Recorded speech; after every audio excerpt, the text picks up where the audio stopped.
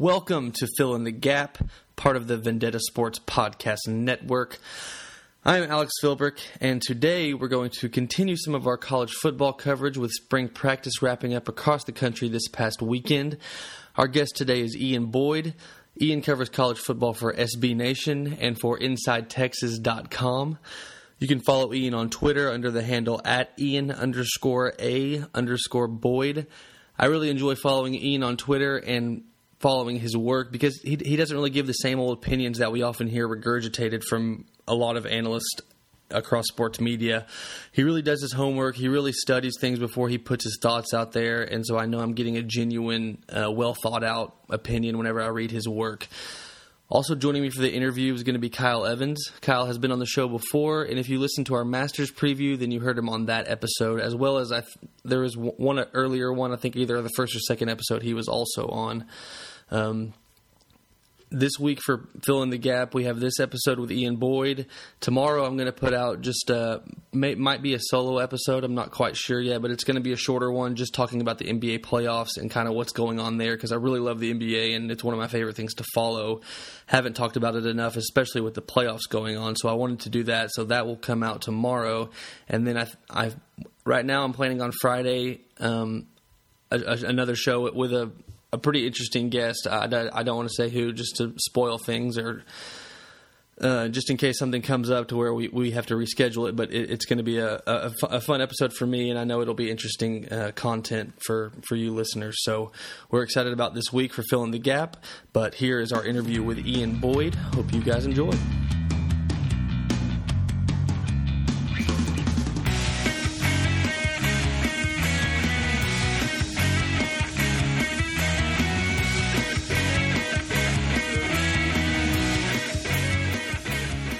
We have Ian Boyd here. He's a college football writer for SB Nation, and he also covers Texas football for InsideTexas.com. Ian, how are you doing today?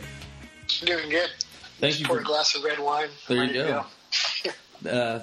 Ian lives in Michigan, but he's actually a Texas grad, so he's pretty plugged in with Texas football. Does a good job covering him. I like reading your stuff because I know that you do your homework and you like to talk about X's and O's, which a lot of people just like to talk about, their feelings or whatever about certain teams or whatnot. But you're actually watching film and breaking it down, which I like. So I think you do a really good job with that. So we're going to talk about just Texas first. They had their spring game last Saturday.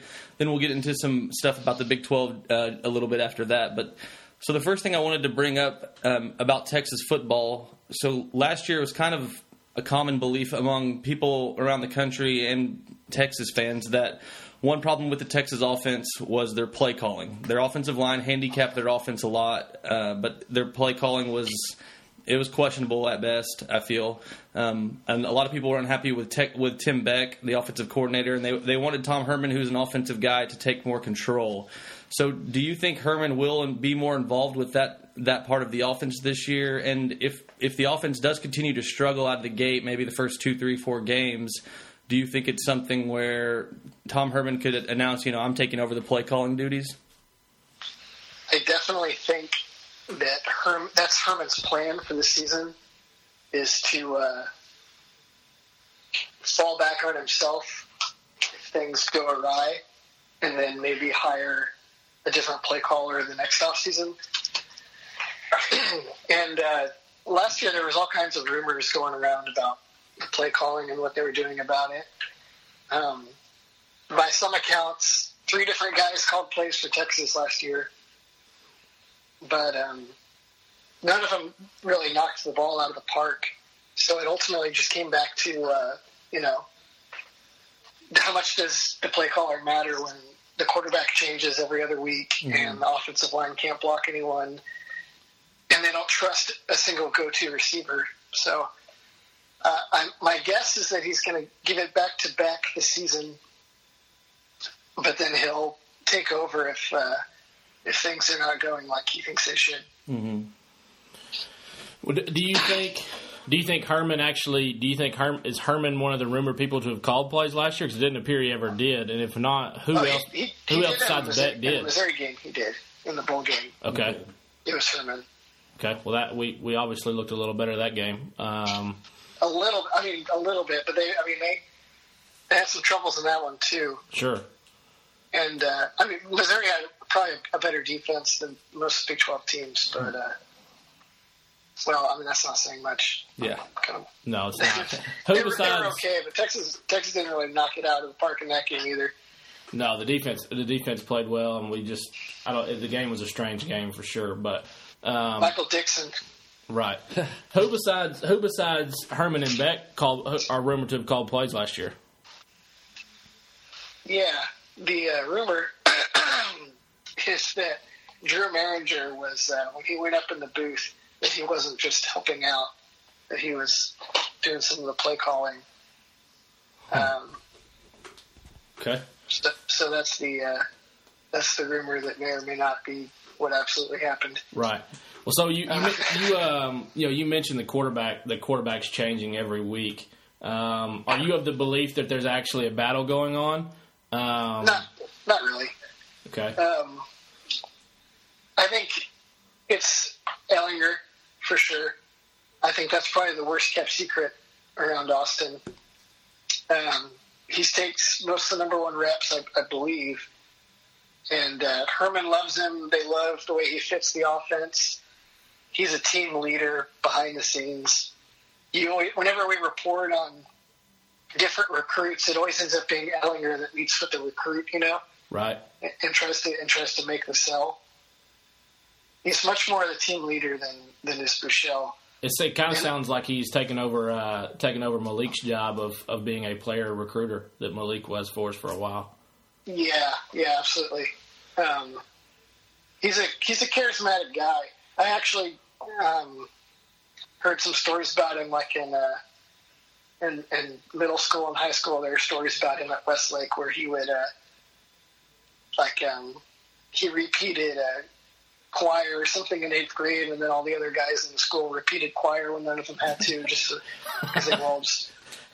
He's absolutely a behind the scenes leader kind of guy. Hopefully that just for my own sake, I kind of hope that it is just a rumor that he repeated choir, because I don't really want him to be a choir boy myself. But if the job is actually is Sam's, do you think Shane's a guy that's going to look for a gig elsewhere? Do you think he's just going to, continue being a Longhorn, since that's really what he's wanted to be his entire life?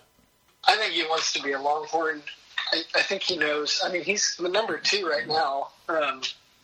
And Sam Ehlinger is a dude that likes to try to run people over, which terrifies a lot of Texas fans. I actually love it. But I'm not going to sit here and tell you that, there's no chance that Shane Buechele might become the starter by default. Oh, right.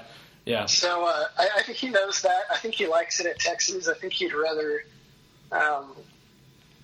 stick it out and just be a Longhorn and maybe have a chance over leaving. Okay. But obviously, Texas fans should be hoping that he stays, because as good as talented as Rising and Thompson looked in the spring game, you don't want either of them to take snaps this next year. No, I'm tired of true freshmen taking snaps. I definitely hope he stays, and I hope Rising can redshirt and follow a normal path with quarterbacks instead of us continuing to play freshmen. And you know what else? It's harder for guys to transfer if they've already taken a red shirt. Okay. Right. Yeah. Because now they actually have to sit out. Like Jalen Hurts can transfer after this season and then redshirt at his new school, and then have 2 years of eligibility left because he never redshirted at Alabama. Sure.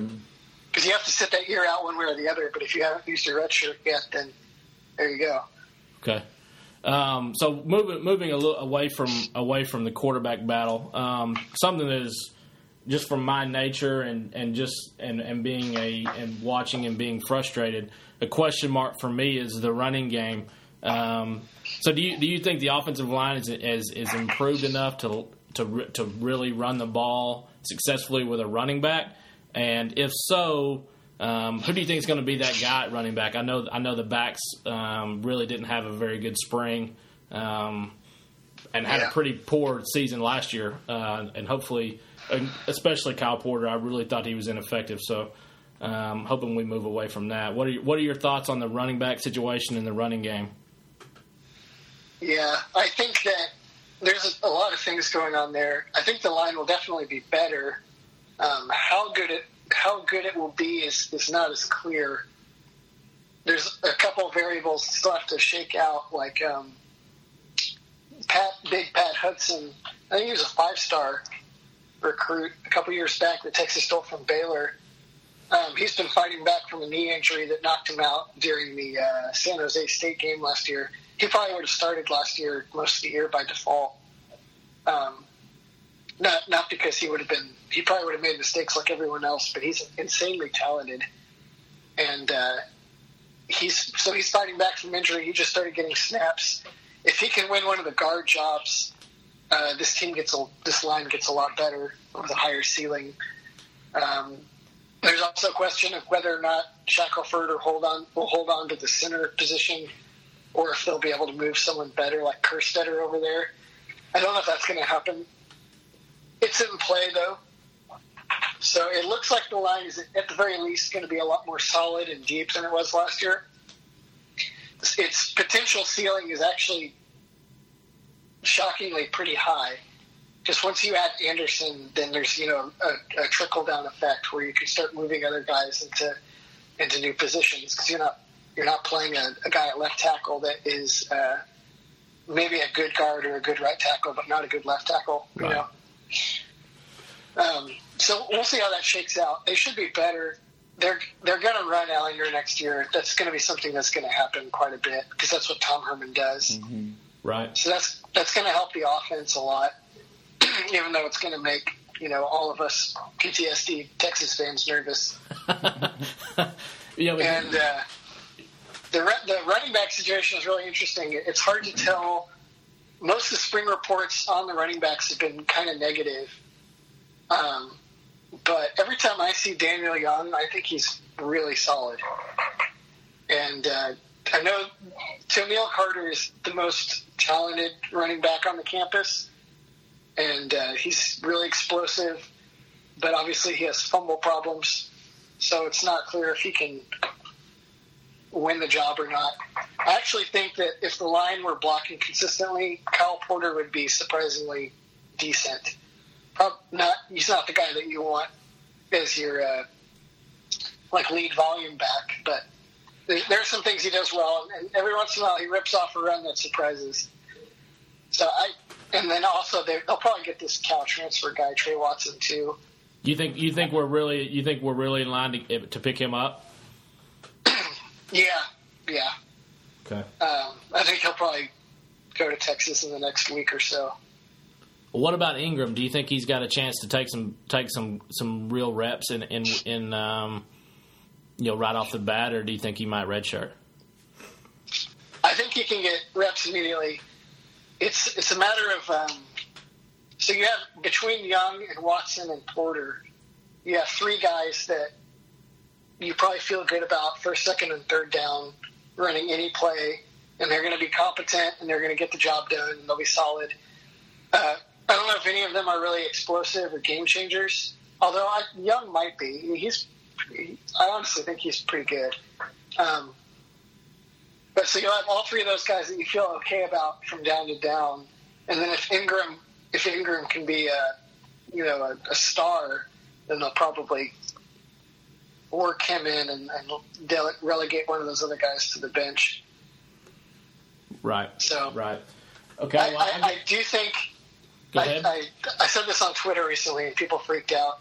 I think Ehlinger will probably be the leading rusher with something like 700 or 800 yards. I think part of that will be that they will run him a lot because it's a trump card. If you do that, then it just makes offense easier. But I think they'll run the ball to the running backs a lot too. I just think that I don't know if a single one of these guys is going to emerge from the pack to get enough carries to lead the team in rushing. Right. Yeah, I feel like they're going to share the wealth pretty good running back. I would agree. I would agree with that.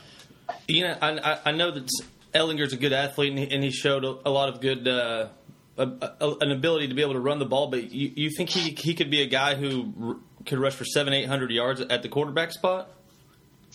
Yeah, definitely. I mean, especially depending on how you count sack yardage, also is another fact. But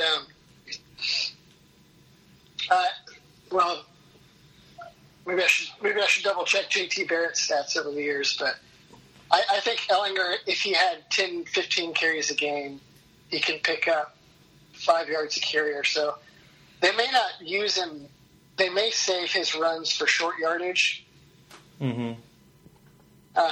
which makes the guy look less explosive and valuable than he really is, because you're only trying to pick up 2 yards at a time. But I think he's going to be like Barrett or Dak Prescott, where he ends up. Okay. I mean, I think that's a fair comparison, athlete-wise, for sure, between. Because Barrett is really not just a burner by any means. He's definitely not like what was the guy before him? That was so good. Braxton Miller. Braxton Miller. Yeah, he's not a burner like Miller by any means, and he's not a burner like Ward was at Houston. But I mean, Ward ran for 1,300 yards in this offense. So I don't know. I mean, I think 700 would be success. That means he stayed healthy during all this time. Definitely. But so last year, Barrett ran the ball 165 times for 798 yards, 4.8 yards per carry, 12 touchdowns. That's pretty much what I'm envisioning. If we're anywhere as good as Ohio State, which we won't be, that's not far from us. We don't have to play Michigan or Wisconsin, though. So we don't have to play any really good defenses. That is correct. My last Texas question. I actually was really, really high on Holton Hill. I think he flew under the radar for most of the season for whatever reason. I don't know. I thought he was left off some award list wrongfully, and I actually think he's our best NFL prospect defensively. Who do you think is going to replace him opposite of Chris Boyd?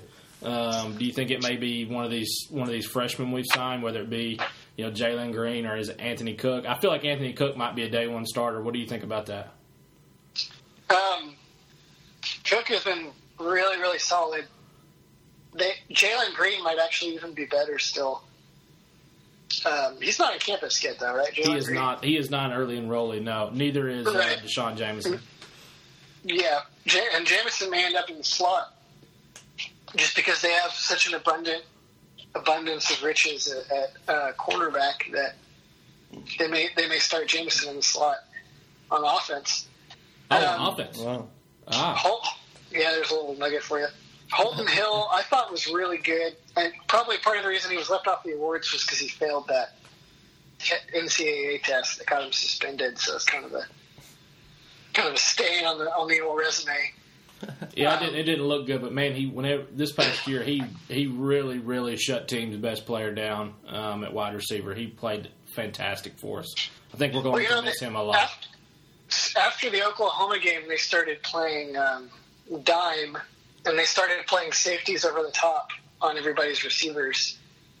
So his role, the importance of his play actually got diminished over the second half of the season. And he was still excellent. He was a really good tackler. I agree that he's probably the best pure NFL prospect out of the guys that just left. But they were able to replace him reasonably well with Devontae Davis.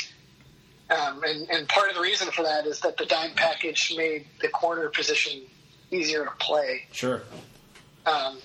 So they got Chris Boyd back. Chris Boyd actually played really well last year. There was a couple major coverage busts that got pinned on him that were not actually him. And then he's just an amazing all-around defensive back. So he's going to be the lockdown guy. I think Devontae Davis will start opposite him. Devontae Davis had way more coverage busts than people realize. And you can go back early in the year when he played more, and you can find games where he let guys just run by him on accident, and the other team just didn't know, Or I think one of the big plays that Missouri landed was a Devontae Davis snafu. Well, I would like it for him to stop those busts if he is going to be the starter over there. But yeah. I think he probably will. They really like Kobe Boyce. They think he might be the best pure cover guy on the team right now. Yeah, I've seen he's not quite praise for well rounded as Boyd or Davis or Cook seems to be, but he's in good shape. So they're pretty deep there. I think that it'll be Davis and Boyd, and then I'm sure we're going to see a lot of Cook, and we're going to probably see some Green even, just because Davis and Boyd will be gone the next year, and they'd rather the next guys up have played. Sure, yeah.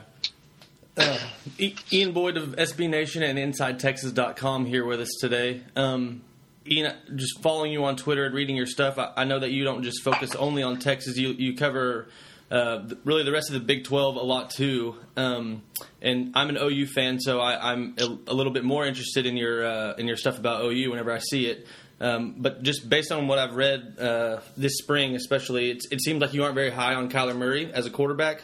I know there's the baseball possibility, and it seems like it's a lot stronger than it was even a month ago.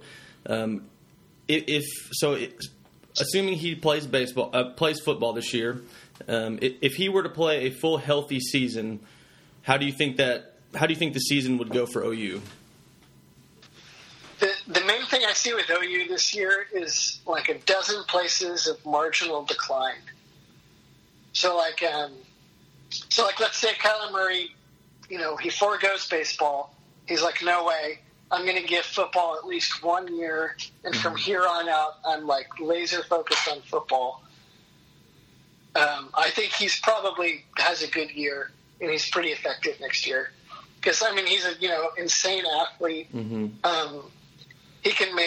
He's a pretty good passer.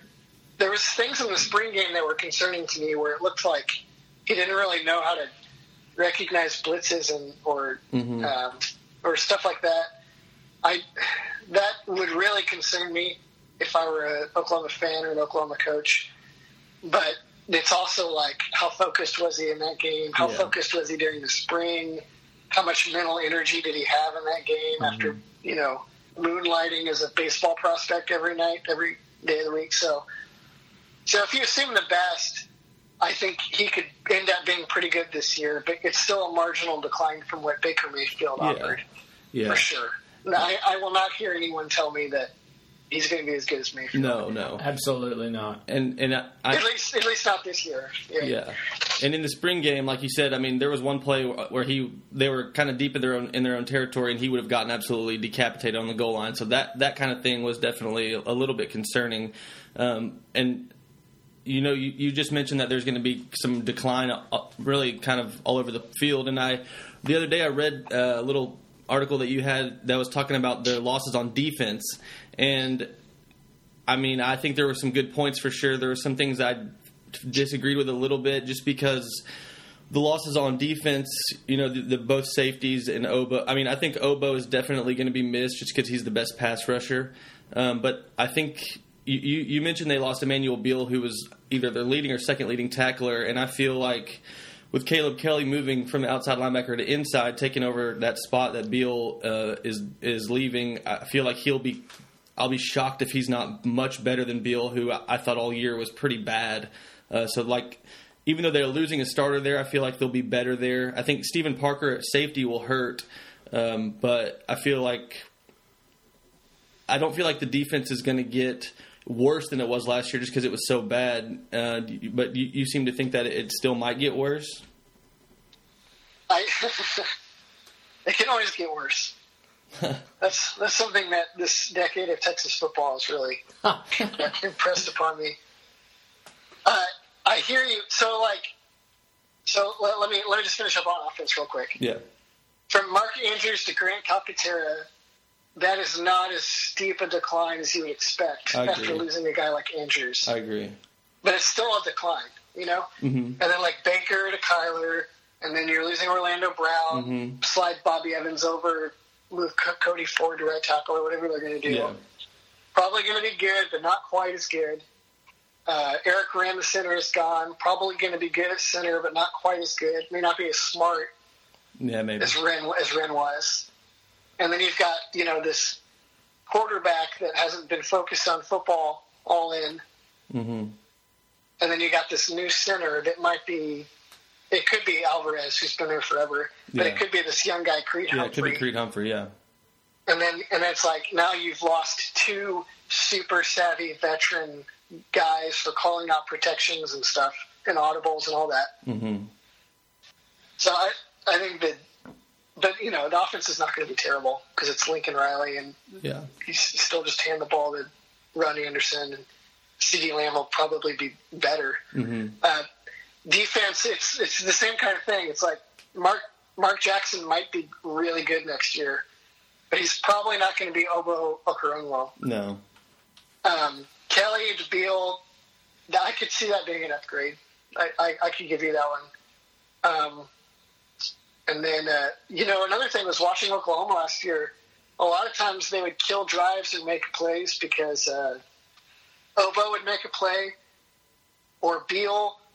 I mean, I don't know how much good linebacker instruction Beal got. Yeah. But there was a play that I watched last year where Texas had this brilliant play call to attack Beal with, and they get him matched up with Hurd one-on-one on a go route on the outside. And Ehlinger throws actually a really good ball to Gerard Hurd in the back shoulder in the corner of the end zone. And Beal had run it down and broke it up. And I was like, that's just so typical for Tim Beck that he draws up that perfect play to hit Oklahoma, and then Emmanuel Beagle, of all people, breaks it up. Like, who could have seen that coming? Yeah. But then I saw at the Combine that Beal ran a 4.4. Wow. And I was like, oh. And you watch Oklahoma last year, and I don't know if Beal was always in the right spot initially, but I think there were probably plays that he ran down that would have been a lot worse if he hadn't been on the field. Mm-hmm. And then Senior Lampkin, Devontae Lampkin. Yeah. That guy was really disruptive. Mm-hmm. He was really hard to block, and he blew up a lot of plays last year that may or may not have showed up on the stat sheet. And then who's that other? DJ Ward was good. There's a lot of young guys in Oklahoma's defense that could be stepping in and might make leaps and be better than they were last year. But I don't know. There's just so many different ways in which it's easy to see Oklahoma getting worse everywhere, you know? And then it all just starts to add up. Yeah. And then you think back to them like needing comeback wins to beat Baylor Kansas or to State. beat Texas. Kansas State, yeah, or Texas, yeah. And it just starts. It just doesn't. It just starts to look really concerning. I don't think they're going to win the league again next year. Yeah, and I mean, I don't by any means think they're going to be as good as last year, but I think based on the league as a whole getting worse and their schedule not having a team like Ohio State and the non-conference, I think they could very well go 10-2 and find themselves at least in the Big 12 championship. But I mean, there's a lot of question marks where guys are going to have to step up who either never have or are just young guys that haven't been on campus yet and been given an opportunity. But I'm nervous, but I'm also excited to see, just because it's a really young team, like you said, and so they can either get a lot of experience this year and then in 2 or 3 years be built back up to be really good. But we'll see. So look. Or Mike Stoops made a passive-aggressive comment in the media like a couple weeks ago or something, where he was like, "Yeah, we got young leaders, but I'd rather have young leaders than old guys that aren't leaders at all." I'd rather have a defensive coordinator that was good. And so I think I don't think that he was just talking hypothetically. There's smoke around some of those older guys that are leaving Oklahoma that they were never really great leaders that totally bought in. And so, like, maybe if Kenneth Murray is the loudest voice in the room, maybe that has a big positive ripple effect across the defense, something like that. Yeah. But I also worried. I mean, I saw so many games last year where Baker Mayfield is coming over to the defense and just pleading with them to do something. He's like, "Look, I can score every drive, but you guys got to hold up your end." Mm-hmm. And I think he's gone, and his backup is contemplating leaving before the season starts to play baseball. So, yeah, I think the loss of Baker, obviously, the loss of Baker extends a long ways, just because he was I'm a Texas fan, and I'm also a massive Baker Mayfield fan. I wish he was a Longhorn so bad, just because of the way he plays, and also he's good. But his I think, like you said, his effects go further than just the way he plays. Whenever he says hut and the ball is snapped to him, he like you said, he is the vocal leader, and I think everyone on the team rallied around the fact that Baker played with such an edge and was so edgy. I think that made the whole team edgier. And I don't know, Kyler Murray, though he is as talented as anybody, he is, from what I've seen so far, seems so far from that. It seems like he's almost a mime. I just don't. I don't know. Texas had a guy like Baker last decade, and they lost him, and then they went 5-7. And it turned out that the rest of the program was rotting, and he was propping it up. Mm-hmm. I feel like there's some possibility that happens at Oklahoma. I think Lincoln's probably going to keep it from rotting, but I think the effect of Baker leaving could extend further than what it appears right on paper. I would think that too, but Texas had a guy named Will Muschamp, and they still played good defense in 2010. But they played amazing defense in 2009, and then they played really good defense in 2010. And that wasn't enough anymore because the offense cratered. Mm-hmm. Looking at the Big 12 more of from a perspective, an outside perspective, kind of looking at the whole league. As I said a minute ago, I think it's pretty clear that it's going to be down. Oklahoma State lost a lot of guys. TCU lost some key guys. OU, as we just mentioned. Even with, I think Texas will improve, but it seems as though at this point, OU, West Virginia, and Texas are the top three. I know there's still a long way to go, but I would still throw Texas in that top three. I would almost be surprised if two of those three aren't playing in the Big 12 championship at the end of the year, barring injuries and whatnot. But if you had to say right now, what are the chances that you think there could be a Red River rematch in the Big 12 title game? Man, that's hard. I actually think it's not obvious to me that Kansas State and Iowa State are not as likely as West Virginia or Oklahoma or Texas. Okay. It's hard to know at Kansas State these days with Snyder and their defense exactly what's up. But they're returning like 5 starters on their offensive line, and they have a quarterback battle between 2 guys that won them games last year.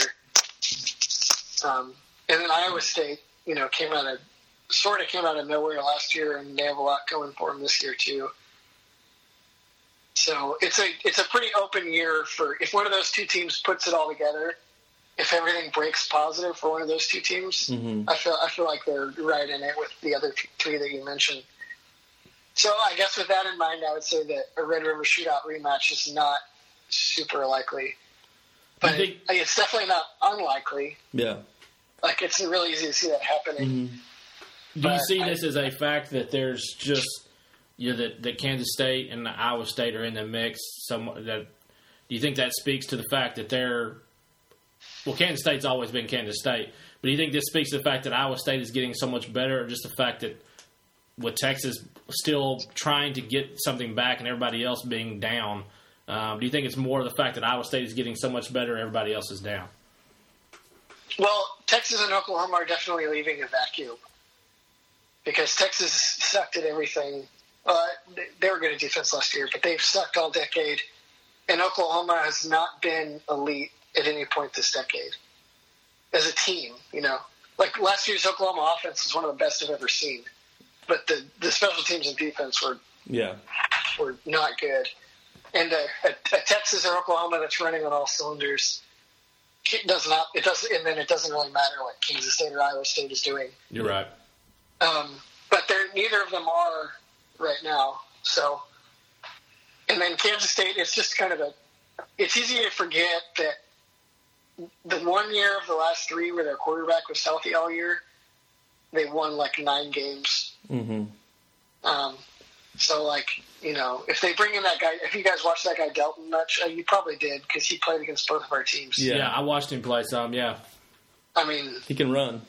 That guy is pretty scary if he stays healthy for a full year. He couldn't throw it very well, but he can run. Right. But the problem is the fact that just by nature of Kansas State is just that that quarterback is so rarely healthy. Well, Klein stayed healthy. Waters did okay. It's a bigger risk there, but it's failed to work out the last few years, so it looks like it never works out. But it works out more often than it's looked like recently. And Ertz apparently had like a knee surgery that wasn't very good in high school, and so his knee was never quite right. And then that was what kept knocking him out of games and costing him a bunch of games in the last few years was that same knee. So yeah, they definitely I don't know if their quarterbacks take the recommended amounts of painkillers in a given year, but they usually hold up okay. And then Iowa State is getting legitimately a lot better.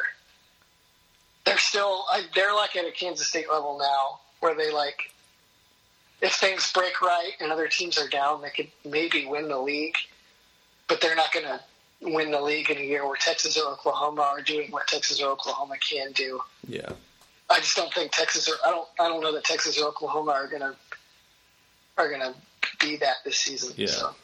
What would you think right now that OU and Tech, if you had to predict right now, what is OU's record and what is Texas' record ending this season? Whenever I go over my why Oklahoma could collapse next year theories, Oklahoma fans usually respond with, yeah, but the team is super talented, and if you look at the schedule, it's hard to see them being worse than 8-4. So I think that's probably right. You think they go 8-4 this year? What? You think they go 8-4 this year? I think anything between 6-6 and 10-2 would be on the table, depending on a dozen factors in off season. Man, I don't see it, but I hope you're right. I would love for them to suck. That would be awesome. Alex definitely will not agree, but I hope you're right. Probably split the difference and say 8-4 is where I would go right now. But what about Texas? Texas, I think, a little better than that. I think Texas is a lot deeper this year, and I think their defense is going to give them a chance to keep them in a lot of games. It'll keep them in games, for sure. Yeah. I think 9-3 or 10-2 for Texas. I've said 9-3. I agree with 9-3. Maybe Ellinger won't throw overtime interceptions right to defensive backs with no receivers around, then maybe they'll win a couple of games that way. No, I'm just kidding. Yeah. He's defensive because OU's not going to be as good. No, I'm just kidding. Ian, before we let you go, I wanted to. I've asked this to anybody who covers college football that I've had on as a guest, and it's a very hard question to answer. So I guess you can just do your best. But I call it the way too early gun to your head, subject to change playoff prediction. So not who will win it, just the 4 teams. If you had to pick right now, the 4 teams that you see making the playoff. Yeah. I think Washington rebounds this year. No one is talking about Washington. Mm-hmm. Last year, everyone was like, Washington's on. Watch for them to be back in it. Yeah. And I was like, well, their whole secondary left. Mm-hmm. How's that going to work? And, sure enough, I was right. But then this year, they're returning like everyone this year, mm-hmm. including all the new young guys they plugged into their secondary and that ended up playing really well last year. They got a big one week 1, right? What? They have a big game. Washington has a big game week 1, right? Oh, do they really? Yeah, they play Auburn. Who do they play? Auburn. Oh, crap. Yeah, that'll be a good one. Shoot, well, that kind of throws off. Yeah. Hey, week 1, they're already out. It's way too early, gun to your head, subject to change. It's okay. Well, I think Washington is in because the Pac-12 is not that great right now. Mm-hmm. I go back and forth between Auburn and Alabama in the SEC. I don't know. I'll say Auburn for now. Okay. It's probably going to be Alabama, though. It's always Alabama. And then, honestly, I think the Big Ten is the strongest. So it should be something where, like, the Big Ten gets Ohio State and Michigan or something like that. Oh, please don't be Michigan. Please don't. What about Clemson? Do you not think they're in the mix? Clemson, I feel like they were not that great last year. I mean, that's kind of obvious now after Alabama beat the hell out of them. Mm-hmm. But I thought they skated by on a bad ACC last year. And I don't know if I watched their spring game, and Kelly Bryant was not sharp. Yeah, I wouldn't be surprised if Lawrence is the starter. Yeah, well, they're young guys. They still look pretty young. Mm-hmm. So I don't know. I feel like they're like a year away. Yeah, I mean, if they're going to make a run at it, it's going to be because their defense is so stacked, especially with that defensive line, all those guys coming back. Yeah, but the rest of the ACC is better this year, so I don't know if that's gonna work for them. Yeah. So I'll say I think Ohio State is your front runner to win the national championship. And I like Ohio State, Washington. I'll just say Alabama, so that I have something remote, some sort of safe in here, and then Michigan. Oh gosh. It could just as easily be Michigan State. I'm not saying that's the one story nobody wants to touch, because it looks like maybe Michigan State is enabling sexual assault at every level of their program all over the place. So it's like no one really wants to talk about Michigan State right now. Yeah.